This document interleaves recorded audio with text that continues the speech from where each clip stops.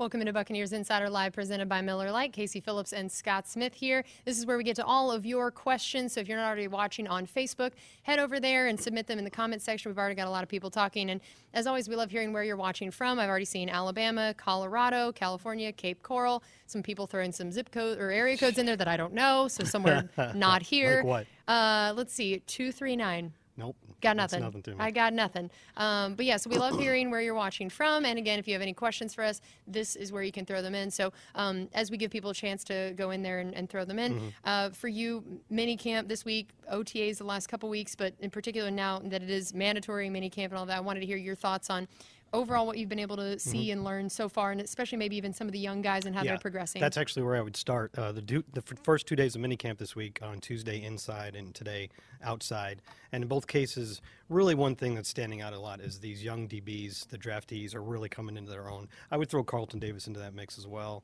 You know, he's only a second-year player. All those guys have really been impressive the last couple days. Sean Murphy-Bunting had 2 picks today. I know what some people say. Whenever you say one of our players had a pick in practice, that's obviously bad for the offense. Right. And I'm sure that some of these picks were thrown by Jameis, not all of them. One thing to keep in mind that's kind of helping out the defense a little bit here is Mike Evans isn't playing. Brashard Perriman was out for a while, has been limited. You know, Jameis doesn't have all of his weapons, and so some of the young guys, and this is a good thing, there's two sides of the coin here. Some of these young guys, you know how, and probably most people out there have heard how Bruce is splitting the practice because we've got all these players and all these coaches, so you can run 2 practices at once and get more reps, maybe find some diamonds in the rough. So on one half of the field, you got Jameis and Blaine Gabbert and a lot of the more experienced players, and on the other half, you got younger players. But sometimes guys on this side get hurt, and guys that have been impressed over here get to come over. So you'll see like in Anthony Johnson or DeMarcus Lodge, a couple of our undrafted rookie receivers, getting more reps with Jameis and the first teamers and so on. And those guys are doing well, but they're not an established Mike Evans can get separation against almost everybody player yet. So you're learning a new offense and at the same time trying to do so with a bunch of inexperienced guys. And as Coach Arians said today, you know, when you're learning a new offense, the quarterbacks tend to stare at their intended target a little bit more when you're first learning it. So there are some factors here that are conducive to those young defensive backs doing well, but as Chris Godwin said today, when asked about him, he said, yeah, you can really see him coming into their own. They had, you know, the wide-eyed thing going on early, but they're all out there making plays now. And for the second time in about a week, Bruce Arians has said he thinks we have 5 really good cornerbacks at least, so that's music to my ears. Yeah, that's huge. And I like that Coach said the other day about how you never want to practice that is all offense or all defense, because then that's kind of bad. It's showing one side of your ball isn't doing as well. So it's like, as weird as it sounds, you want some of both. I mean, you want to see your defense get interceptions, even though it's against your offense. That is good to keep in mind that it is very challenging to have both sides have a perfect day. It's hard to do. You can't really do it. I can say through the years here that at this time of the year, the defense is usually doing better than the offense. So the offense holding its own is good. They're learning a new offense. There's a lot to learn. Chris Godwin today said there's a lot. There's a lot of intricate details, so it's not easy. It's a work in progress. Yeah, that's true. This is pretty cool. We got people watching from North Carolina, Texas, Montreal, Mississippi, Maryland, Germany, a lot of great places, which is really cool. And we had Charlie ask about what the status of JPP is, which I'm sure is something we will get asked approximately 1,000 times over the next few months. So where, for right now, do we kind of stand of what we do know, what we don't know, and when we might know? I think it's fair to say, I know it's fair to say that he's in jeopardy for training camp because Coach said today, Coach Arians, that other than Jason Pierre-Paul, everybody else on the roster is on track to be ready for the start of training camp, which overall is a good bit of news. Right. That includes, obviously, though he didn't name them, that would seem to include guys like Cam Brate, Jack Sitchie, guys that haven't been out on the field yet. So that's good news. I would suspect we're not going to have a real strong prognosis on JPP for a while. We're about to go into this period where there's not a whole lot of reporting done from the end of minicamp to the start of training camp. So we may not see a lot of developments in terms of how well we can pinpoint when he'll be back. But I think it's easily safe to say that the beginning of the season is in jeopardy for him. Yeah. Kevin asked, with Sue now on the line, how much has our rushing defense improved?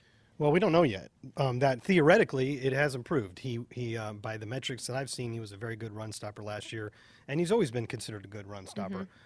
You figure Vita Vea, presuming he doesn't have to go through another slow start like he did last year, he should be very good stopping the run. Coach Arians said last week or so, that he envisions it being very difficult for opposing teams to run up the middle when we have Vay and Sue next to each other. You know, Will Golston has put on some weight, as coaches said. They want him to have some more rocks in his pockets so he can stand up a little bit better.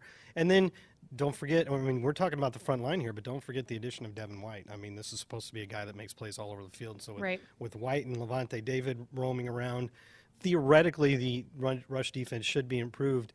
You can't tell this time of year, though, because you're not allowed to hit, tackle, or anything. There's no pads. So these guys are running for touchdowns on every running play. They really are throwing a lot more passes than they are doing running plays right now. Yeah. Clifton had asked if there's been a surprise player for you on offense and defense, if you had to pick one. You know, gosh. It also kind of depends what you mean by surprise. Yeah. But I'm trying to go through the positions in my head right now. I guess it's not surprising, but we drafted that Scotty Miller kid in the 6th round, and the numbers say he's really fast. But to see it out here, it is good to actually see it because you can tell, even in the at the NFL level, this guy is really fast, and he's also really quick. And I know that the coaches have made a point of saying that he's not just – don't just assume this is the new Adam Humphries. He's not necessarily just a slot guy. We can play him on the outside. He can certainly stretch the defense going deep. But today, Jameis was talking about him and was praising him and said he's really fast and he's really quick. And he says he thinks he's got a shot at taking over that Adam Humphries role. So if your quarterback's saying that, that's at least part of what's going on with him, right? Right. So that could be a guy that surprises. And then on the defensive side of the ball, well, it's a tough one. Think about that.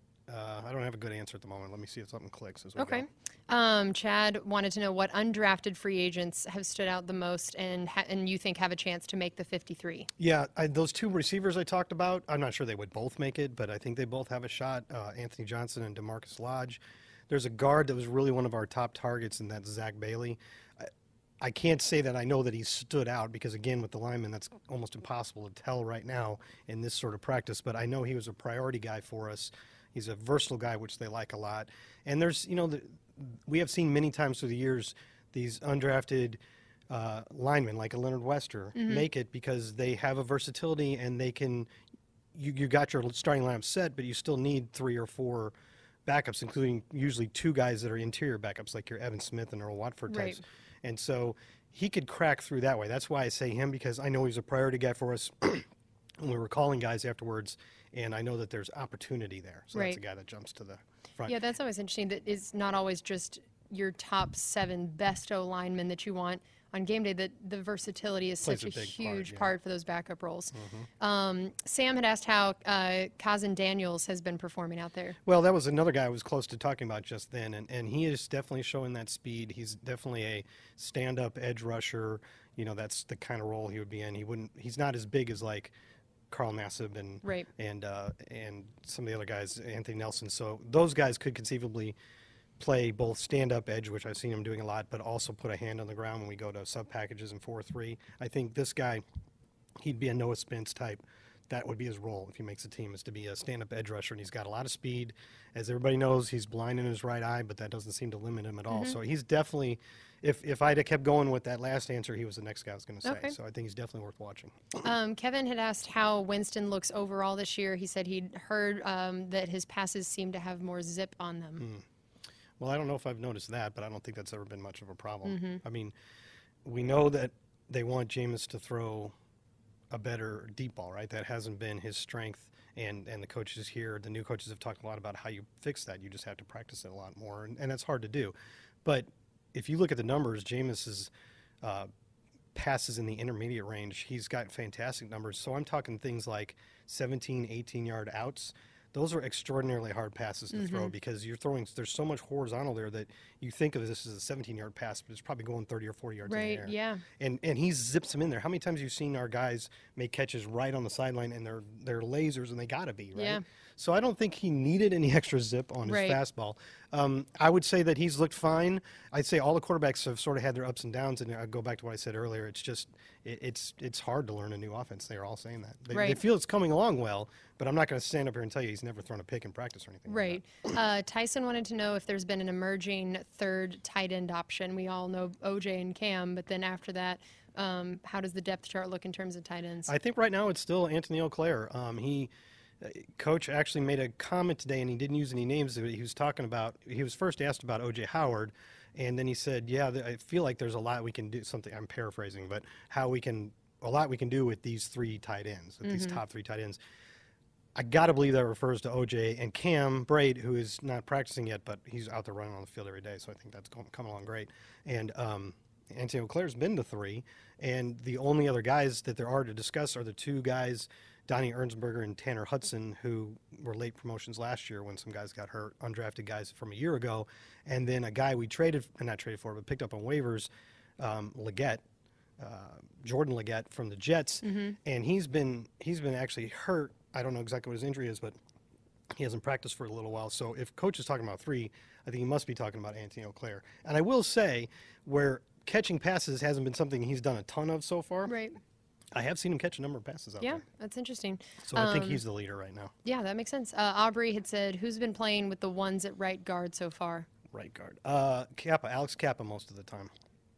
There are a couple guys out, which has thinned the rotation. Ryan Jensen hasn't practiced for a while. Ali Marpet hasn't been practicing lately.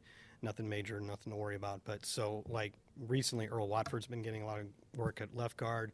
You see Mike Lidke getting more snaps at center. But I think the guy that's taken most of the snaps at right guard is Alex Kappa. And I do believe that is what they're hoping the solution will be. Interesting. Weren't we saying earlier this offseason that it seemed like Beninock was the one taking the majority of them? Or am I remembering that wrong? Yeah, I think what you're thinking about is he was taking snaps at right tackle because Right. DeMar Dotson Oh, okay, wasn't playing. that's right. Because they have decided, after Beninock played right guard all of last year and really, there's no need to sugarcoat it. It was an up and down. It was the weakest spot on the line. Right. They said in the offseason, Jason Light said that they believe his strongest spot is probably as a tackle. And if you recall, down the stretch in 2017, he started, I think, 5 games at right tackle and held up pretty well there. So that makes right guard wide open. And to me, I think Alex Kappa is in the lead right now. Okay. Tom asked, how many rookies do you think will start this year? That's a I'll have good to do a question. little counting then. I don't see any on the offensive line, on tight end, quarterback, running back, receiver. I don't see any on offense, probably. Yeah, that's interesting. Could have a corner or a safety or a couple of those. You could have a couple DBs, Devin White, pretty certainly. And with the rotation, I don't know if you can call Anthony Nelson a starter, but I think he's going to play a lot. So there's not an obvious one on offense unless Scotty Miller becomes your Right. main slot and you Right. consider that a starting position. But you could have Devin White is the most obvious one, and you probably have a couple DBs, Interesting. especially if you consider the slot corner a Yeah. starter. Let me see who asked this one. I forgot who it was. I'd already lost the spot, but I knew I wanted to ask this. They'd asked about Noah Spence and where he would be lining up if he'd be considered a defensive end or an outside linebacker. Yeah, we don't have anything on our roster that we call a defensive end anymore. What you would think of as a defensive end, everybody who played that position last year, JPP, Noah Spence, Carl Nassib, they're all considered outside linebackers now, although there is really – you got two different types of those, really. You got the really big guys like Carl Nassib and Anthony Nelson who you could probably put their hand on the ground in certain packages if you so desire. And then you got guys like Noah Spence who are really more of a stand-up pass rush guys. And they're called outside linebackers now. Noah Spence is in that group. And when you see him out there on the field, it's when we are in our base D with 3 down linemen, say Vita Vea, Ndamukong Suh, and Will Golston, something like that, Bo Allen. 3 down linemen, Carl Nassib on one end, Noah Spence on the other, rushing the passer from standing up. Okay. And then we had Mike ask us an interesting question. He said, does the 3-4 defense help us cover the pass-catching running back better, like a Kamara or a McCaffrey? Well, it depends on how good those outside linebackers are. And also, in a lot of the occasions where a guy, a Kamara type or something like that, is going to come out of the backfield, it's going to be when they're in a sub package. And so then we're in a sub package defense that often looks a lot like a 4-3. It might still have 4 down linemen, and in that case, the guys that are going to cover the running backs out of the backfield are your linebackers, and Devin White and Levante David are both very good at that. I think we've got better in that category with the addition of Devin White. So Devin White, I think, will be great at that, and it remains to be seen on the plays where the guy has to be covered by like a Carl Nassib or a Noah Spence, how well that's going to go. Right.